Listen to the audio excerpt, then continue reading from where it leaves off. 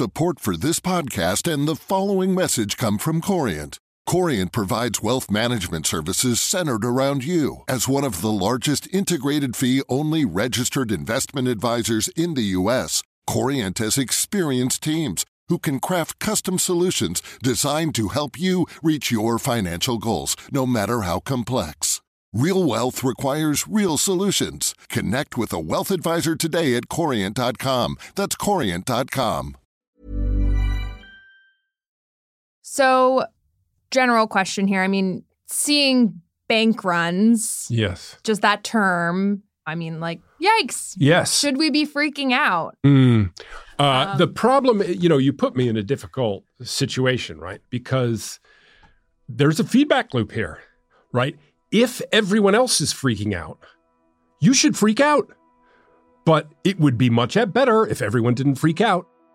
That's CFT's U.S. financial commentator, Rob Armstrong. And he's been thinking about panic a lot recently. That's because he, like a lot of financial journalists, has been watching a story over the last few days where panic has played a central role. And that story I'm talking about is the collapse of Silicon Valley Bank. And as this news broke last week, the headlines have been dire. Tech lender Silicon Valley Bank collapsed on Friday. The biggest American bank to fail since the 2008 financial crisis. California regulators shut down Silicon Valley Bank. U.S. authorities have seized control of Silicon Valley Bank. And it is serious. The federal government had to step in to ensure SVB's customers, many of them tech startups, would still get their money back.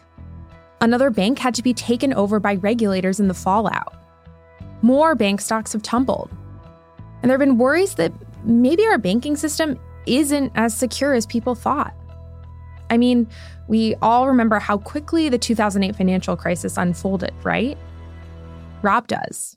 The biggest similarity for me is the sudden realization that you had a problem in the financial system that you just hadn't bothered thinking about before. And then all of a sudden, you're like, whoa! There's stuff under the covers that I didn't know was there. It just catches up with you so quickly. So The suddenness of it is like 2008, where you think, where was that? Why didn't I know about this before? But Rob says what's happening here isn't the 2008 financial crisis. It's different. And today he'll make the case as to why everything should be fine so long as we don't panic.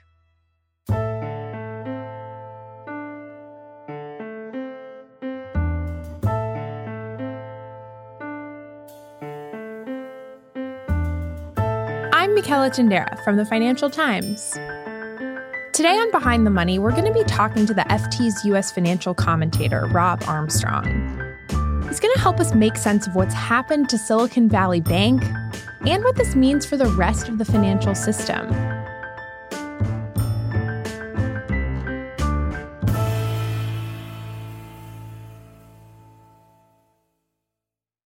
Hi, Rob. Welcome to the show. Nice to be here.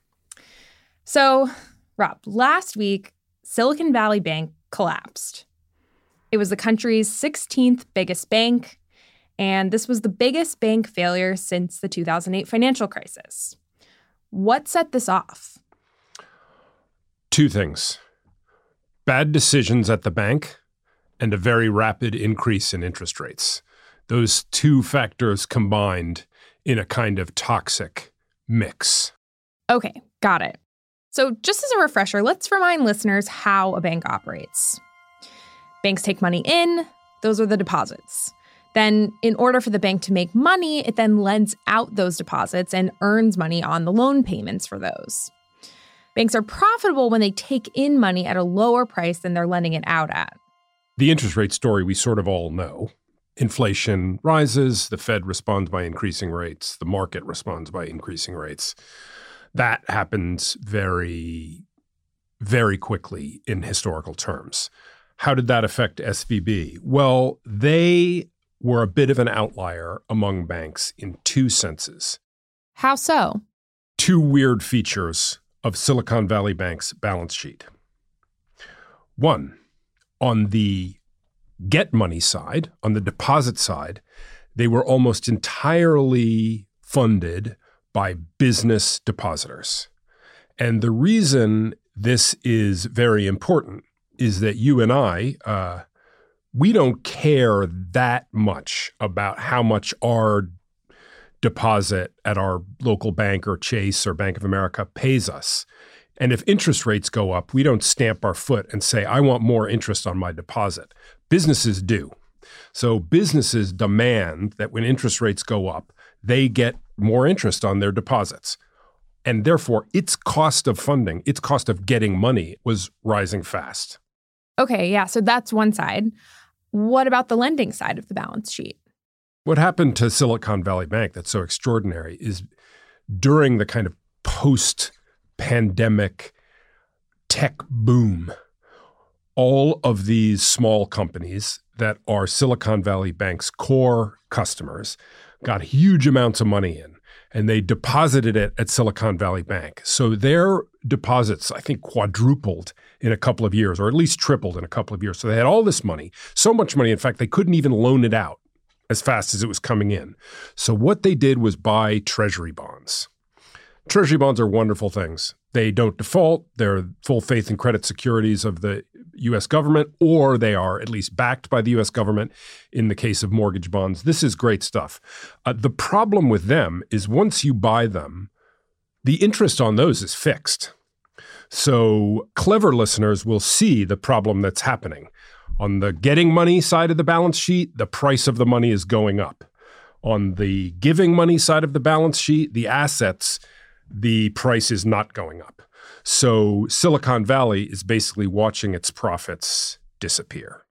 Yeah, so last Wednesday, SVB makes this announcement saying that they have to sell some of those bonds that they bought. And since the value of those had fallen so much, they were going to need to raise equity from investors to fill that hole. You know, banking is immensely tricky.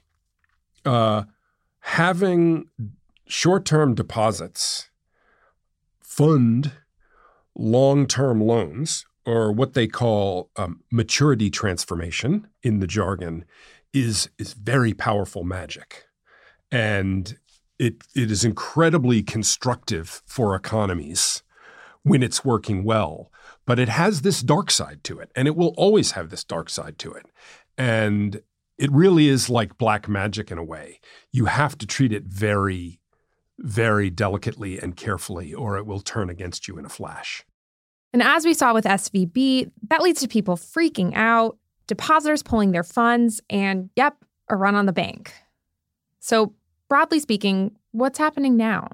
This week, we got an announcement Sunday night that the FDIC, the Federal Reserve, and the Treasury together were resolving the bank in such a way that the uninsured depositors, those business depositors who are worried about their money, would get 100 cents on the dollar. Exactly how that has worked is, at least as we're talking now, not totally clear, because, how are they going to sell the assets, to whom, for what, et cetera. But basically, the government has said, you're going to get your money back. And the government has also said, crucially, that any other bank that has trouble, it will provide liquidity to them in return for treasuries, mortgage-backed securities, or definitely treasuries, maybe more mortgage-backed securities. Yeah, so that's what went wrong with SVB specifically. But is there a larger systemic reason for this? Let me make the point very broadly. In American banking, we have a two-tier regulatory system. So the very biggest banks, the so-called systemically important banks, Bank of America, Citibank, JP Morgan, all the household name banks have to play by a more stringent set of rules in terms of how much capital they have to hold and how much liquidity they have to hold and how often they are examined and stress tested by regulators than smaller banks, banks the size of Silicon Valley Bank. So back in 2018, the Dodd-Frank Act was rolled back, which took away some of the regulations on banks that were put in place after the financial crisis.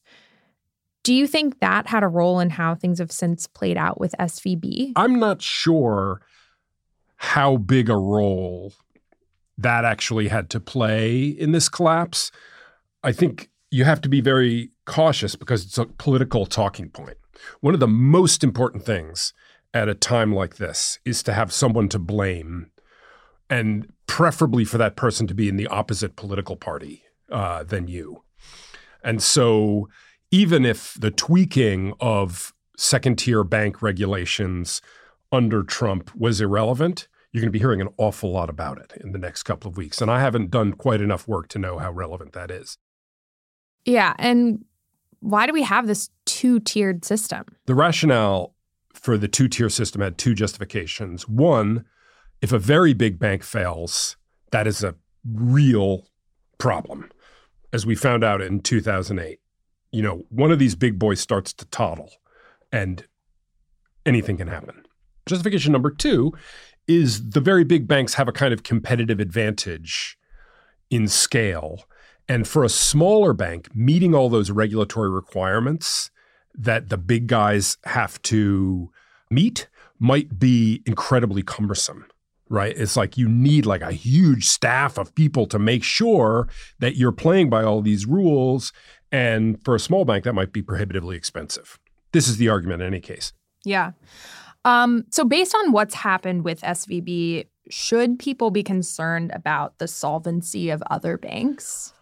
So I think it would be much better if everybody could recognize that the truth that the banking system as a whole is solvent, government's taking action to protect depositors, most individual banks are in good position, and we can all take a deep breath. Let me be the 4,000th person to refer to It's a Wonderful Life and the famous scene of Jimmy Stewart trying to explain when all the people in town try to get their money out of the bank at once that this is a really bad idea, and if we didn't do that, we would all be fine. But panic is panic. Yeah. And I should also say, and it's something I can say categorically and that everybody should keep in mind, if you have less than $250,000 in your bank account, it's covered by the U.S. government. You have absolutely nothing to worry about. So how is what's happening now different from the financial crisis in 2008? Okay, 3 points. First point, Silicon Valley Bank, as best as I can figure, was an extreme example of poor balance sheet management. It's hard to find other banks that had the dangerous characteristics that it had to the degree it had them. So first read, SVB looks like an outlier. Hopefully the serious problem ends there or with a small handful of other banks that made similar mistake. That's point number one. Point number two is 2008, in my assessment, was basically a credit event, meaning there was all these terrible loans out there on the back of housing with a tremendous, undercapitalized, bad credit. It melted down. There's not a credit event per se here. The third point, this time around, the big banks are really very safe. And one thing we learned to our horror last time around, that even the world's largest financial institutions were inadequately capitalized. They are much better capitalized this time around. And so it really would boggle my imagination if we saw a major American bank get in deep trouble with this stuff. Again, bad enough panic, the ball goes up, anything can happen. Mm-hmm. But man, that's hard for me to think that that's going to happen. Yeah. What do you think this moment tells us about the state of U.S. banking regulation? Are things working as they should or not? Well, we talked a little bit before about the two-tier system, the heavier regulation for the very largest banks and the slightly less stringent regulation for the smaller banks. Clearly, for both the top tier and the second tier banks, they all have more capital than they did before 2008, and that really helps in a situation like this. It could be that regulators didn't think hard enough about the threat posed by the large amount of securities building up on bank balance sheets. And they might have to think harder about whether that's a risk they need to do something about. They also may have to think about whether having a two-tier regulatory structure is a good idea. And is that something that's been in effect since 2008? Since the crisis. Okay. It came together after the crisis. But what I would say is this. I described this business of taking short-term money in and putting long-term money out as black magic, and it really is.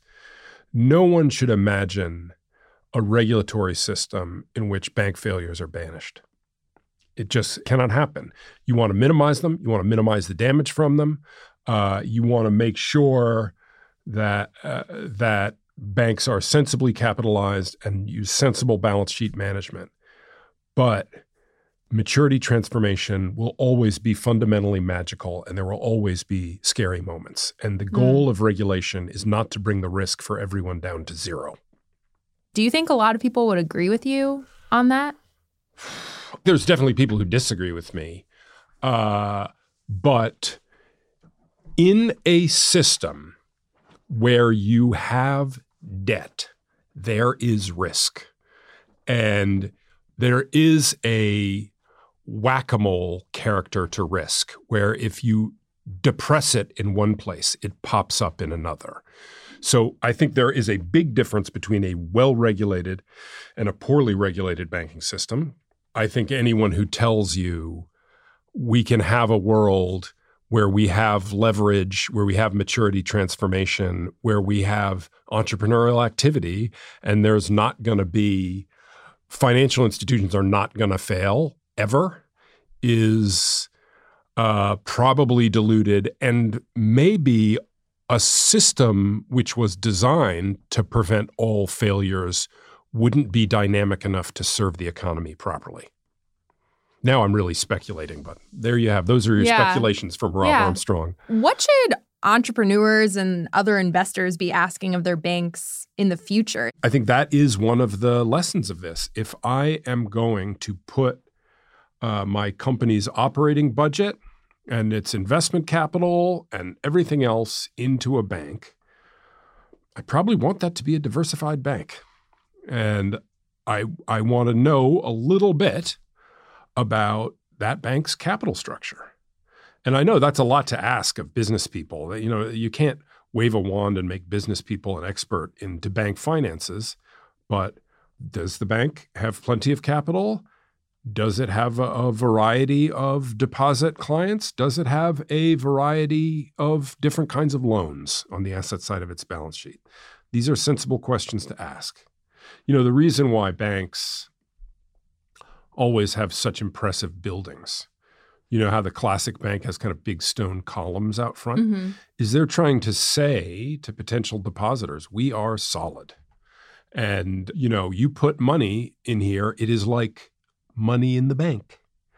So you have to be a tiny bit careful as the owner of a business about not being fooled by just the columns and not just depositing money in a bank because your rich friend did the same thing.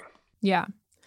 Broadly speaking, this is a very tough question to ask or answer right now, but where do you see this going? I think certain, banking regulation is going to get revisited. Last time we had a credit quality crisis. This time we have a rate risk crisis and an asset liability matching crisis. And I'm sure regulation will be revisited there and banks will revisit their policies there. We've already spoken about the two-tier regulatory system. It will be interesting to see, this is kind of a perennial question, whether this will inspire the banking system to consolidate a little bit. We have a lot of banks in America, a lot of small to mid-sized banks. And, this showed some vulnerability of some of them. And maybe they will get together and try to get bigger. And that is always a vexed issue in many ways. Who's going to buy who? Will regulators let it happen? So there's a whole interesting question about how the structure of the industry changes in the months to come. Yeah. I should say years to come, really. Mm-hmm. I think, too, you crank up rates a lot. Somebody's going to have been swimming naked and they're going to find out and bad things happen to them and it freaks everybody out. So there will be a slowing effect on the economy because this unsettles people. And I think it's going to be hard for banks, following the troubles of 15 years ago. This is another shot where investors are going to think twice before putting equity capital into banks again. So bank equity capital is going to be more expensive. The valuation multiples of stocks are going to be lower. I think that probably has a bad effect or a slowing effect on the economy too. Yeah. Do you think what we're seeing, how this is being handled by the government so far, do you feel like it shows that we learned some important lessons during the 2008 financial crisis? Yes. I mean, the fact is the banks are better capitalized now. Some of them, SVB being the extreme case, made mistakes about buying bonds at a market high. And now they have bonds on their balance sheet that don't yield very much, and if marked to market, they create a loss. That's a mistake.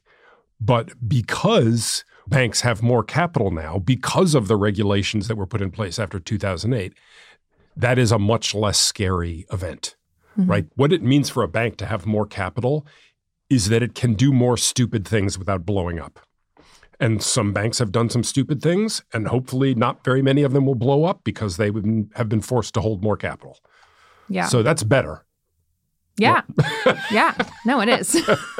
That sounds reassuring. I'm feeling reassured. I'm trying to be reassuring. I mean, you can't, at the beginning of a moment like this, in the first days of a moment like this, you can't be sure how bad things are going to get. But I think there are reasons to think right now that it won't be that bad. Well, on that, thanks for being here. Don't panic, everyone. That's the message. Thank you for having me, Michaela. If you want to hear more from Rob on this topic, the FT is hosting a webinar this Thursday, March 16th, all about the collapse of SVB. Look for more details on this in the show notes.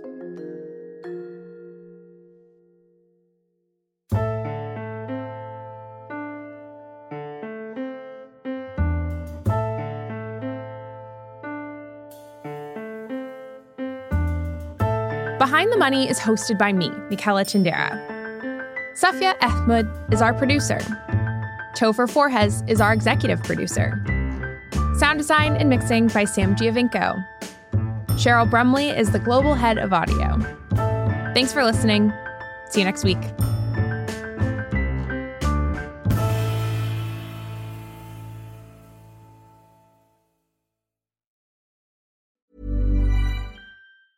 Support for this podcast and the following message come from Corient. Corient provides wealth management services centered around you. As one of the largest integrated fee-only registered investment advisors in the U.S., Corient has experienced teams who can craft custom solutions designed to help you reach your financial goals, no matter how complex.